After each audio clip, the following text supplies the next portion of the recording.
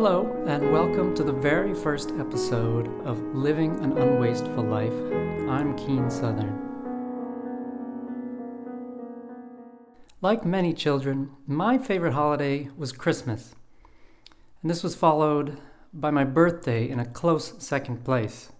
And also like many children, this ranking was the result of one criterion that outweighed all the others, namely, the amount of presents I received.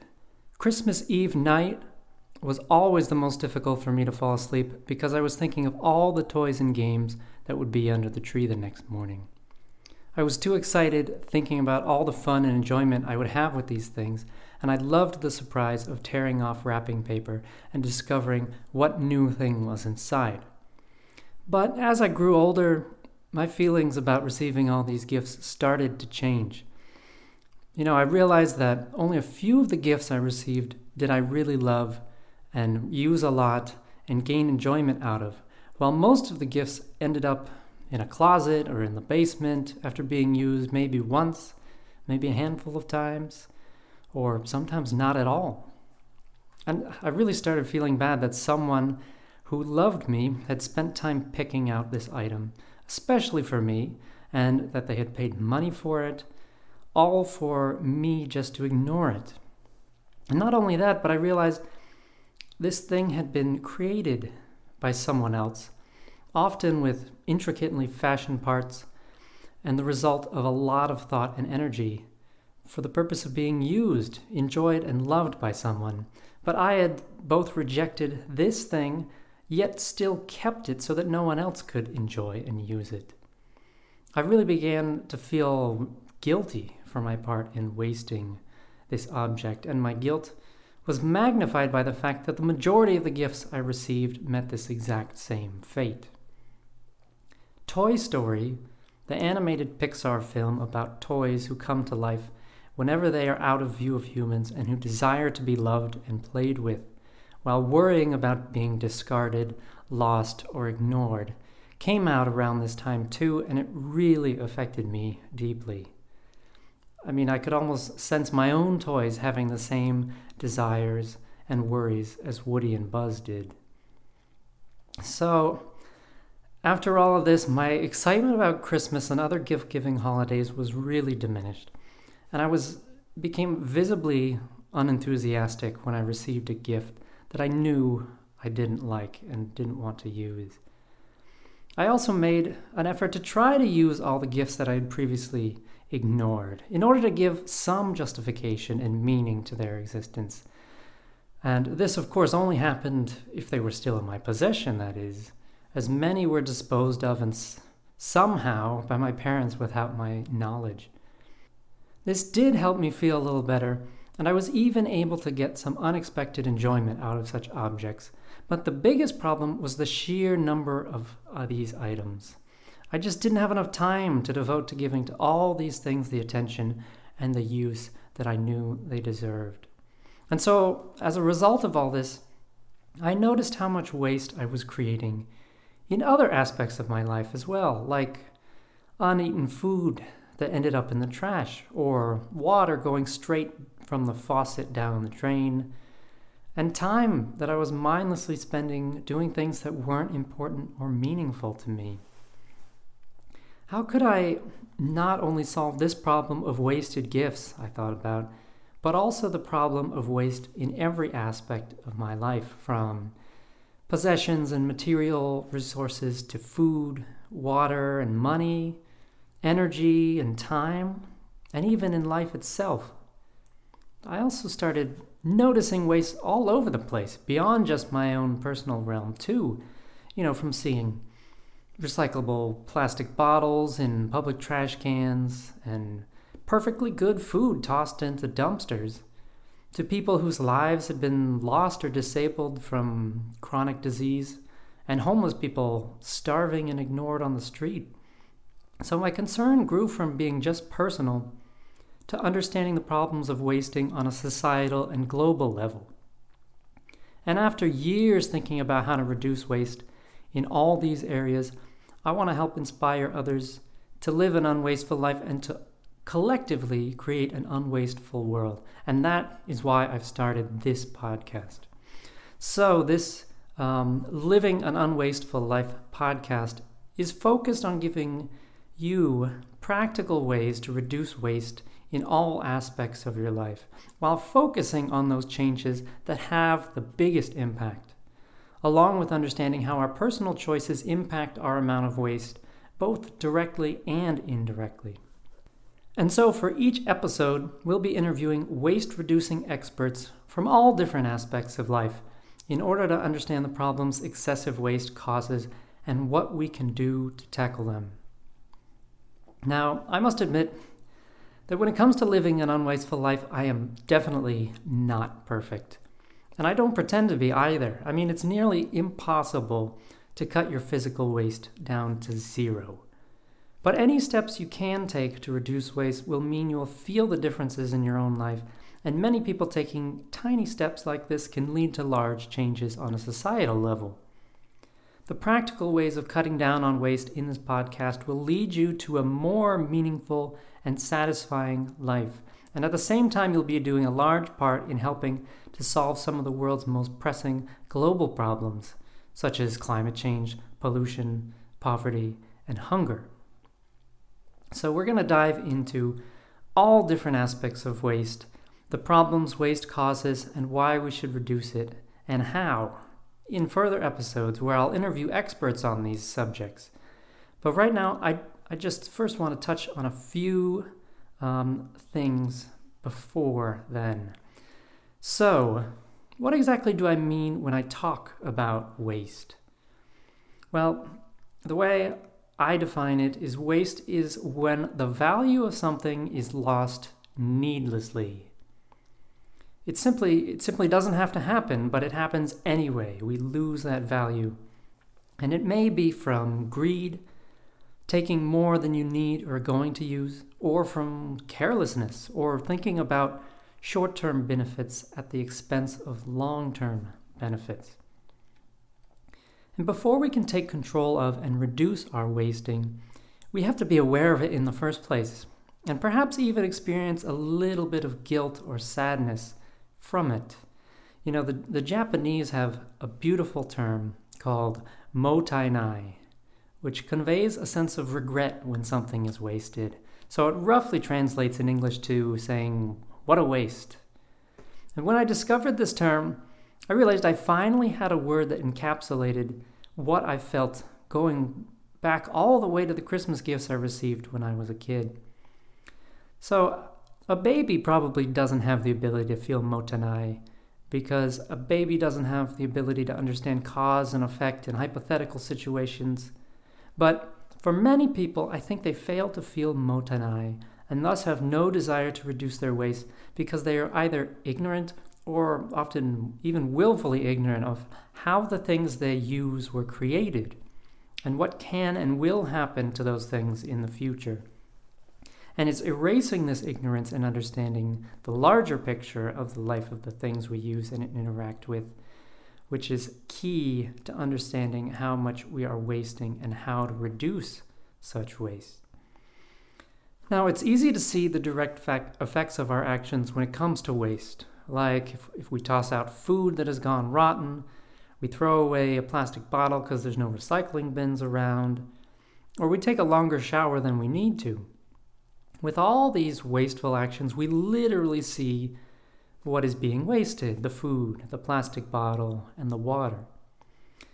This, if we are aware of it, can easily give us that uncomfortable feeling of mottainai, especially if we know what the fate of that thing will be, like food or plastic rotting away in a landfill, as opposed to what it could be, like providing sustenance and promoting health in the case of the food, or recycled and reused into something else in the case of plastic.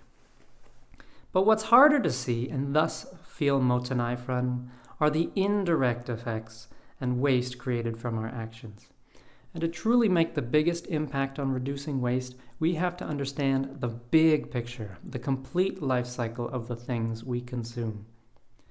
When material things are wasted, not only the thing itself, but all that went into creating it and bringing it to you, like the energy, the thought, the money, the transportation, and the natural resources. All those things have been used to no purpose and are also wasted. Not only does this mean all these things have been denied being put towards a good purpose, one that might be helpful, appreciated, and enjoyed by others, but in many cases the earth has become a little bit more polluted and finite resources just a little bit more depleted as well. Even further, when they are discarded, they still have to be dealt with. They don't simply disappear into thin air, as much as we'd like to believe that. And when billions of people around the world do this, it can really cause problems. When we throw something away, we rarely think about where away actually is.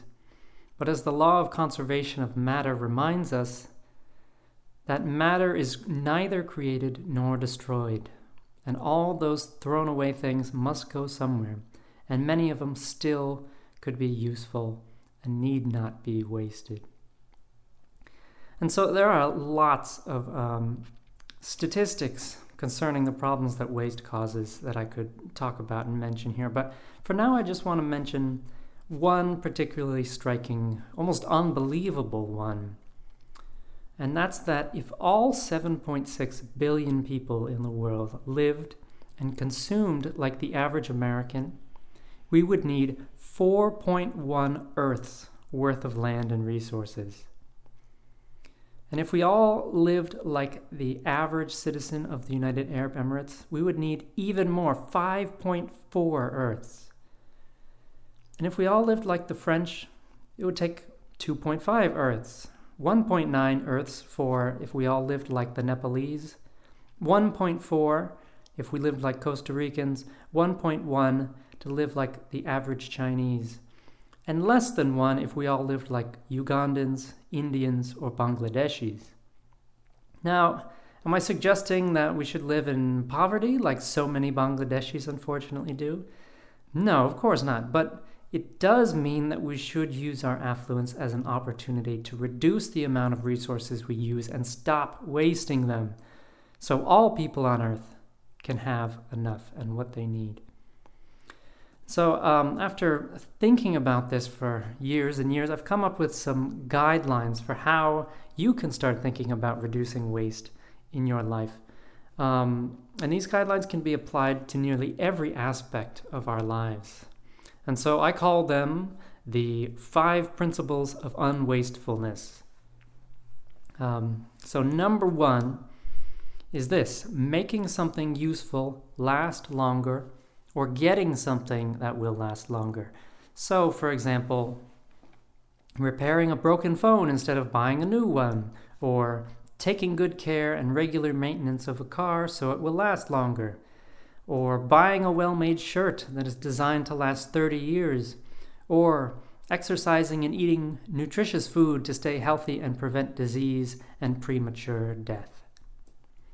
Number 2 is better efficiency, doing the same or more with less. So for example, this could be eating less calories but more nutritious food, living in a smaller house, having 5 pairs of shoes instead of 20, or driving a more fuel-efficient car. Number 3 is not acquiring something you don't want or value in the first place. So for example, it could be not accepting more food on your plate when you know you are already full, or making a gift registry so you receive gifts you know you will value. Or it could be using contraception and family planning to avoid unintended pregnancies. Now this not acquiring something you don't want is always a less wasteful choice than acquiring something and having to try to repurpose it or give it away, as it's usually much easier to do this. And with material things, not using and having something means that someone else can use it. And collectively, on a large scale, this reduces the demand for those things, thus reducing supply and the resources that go to create them. Number 4 is reusing or saving something unwanted that would otherwise be wasted. So for example, this could be going dumpster diving, or reusing plastic bags or disposable eating utensils, or collecting and using rainwater, or even adopting a child or a pet. And the last one, number 5, is a little different from the others. It's the 80-20 rule, which is also known as the Pareto principle. This principle is a general one in the world that states that in general about 80% of the effects come from 20% of the causes. So if we apply that to waste, it shows us that approximately 80% of our waste comes from only 20% of our actions. So, for example, if you take a person's possessions in their home, odds are that 80% of their time spent using them is with only 20% of the possessions. And conversely, they use the other 80% of things only 20% of the time. Another example would be that roughly 80% of premature deaths are the result of only 20% of the causes. So what this principle shows us is that we don't have to change our whole lives to make a meaningful and impactful reduction in waste, but we can reduce the majority of our waste by making just a few changes in our choices and behaviors and focusing on those that will make the biggest impact. So as we close this first episode, I want you to take some time as you go about your day today just to think about these 5 principles and think about where they might be applied in your daily life. So you can think, for example, what things are in my house could I extend the useful life of somehow? Or what's an easy change I can make that would be doing the same or more with less? Or what things do I acquire out of habit but that I don't really need? What can I reuse or repurpose that I usually throw away? And what are the 20% of things in my home that I use all the time, and what are the 80% that I rarely use? By just thinking about these things, you will be taking the first step down the road to living an unwasteful life. And so I thank you so much for listening, and I hope you will stay tuned for the next episode. And until next time, I'm Keen Southard, and I wish you an unwasteful life.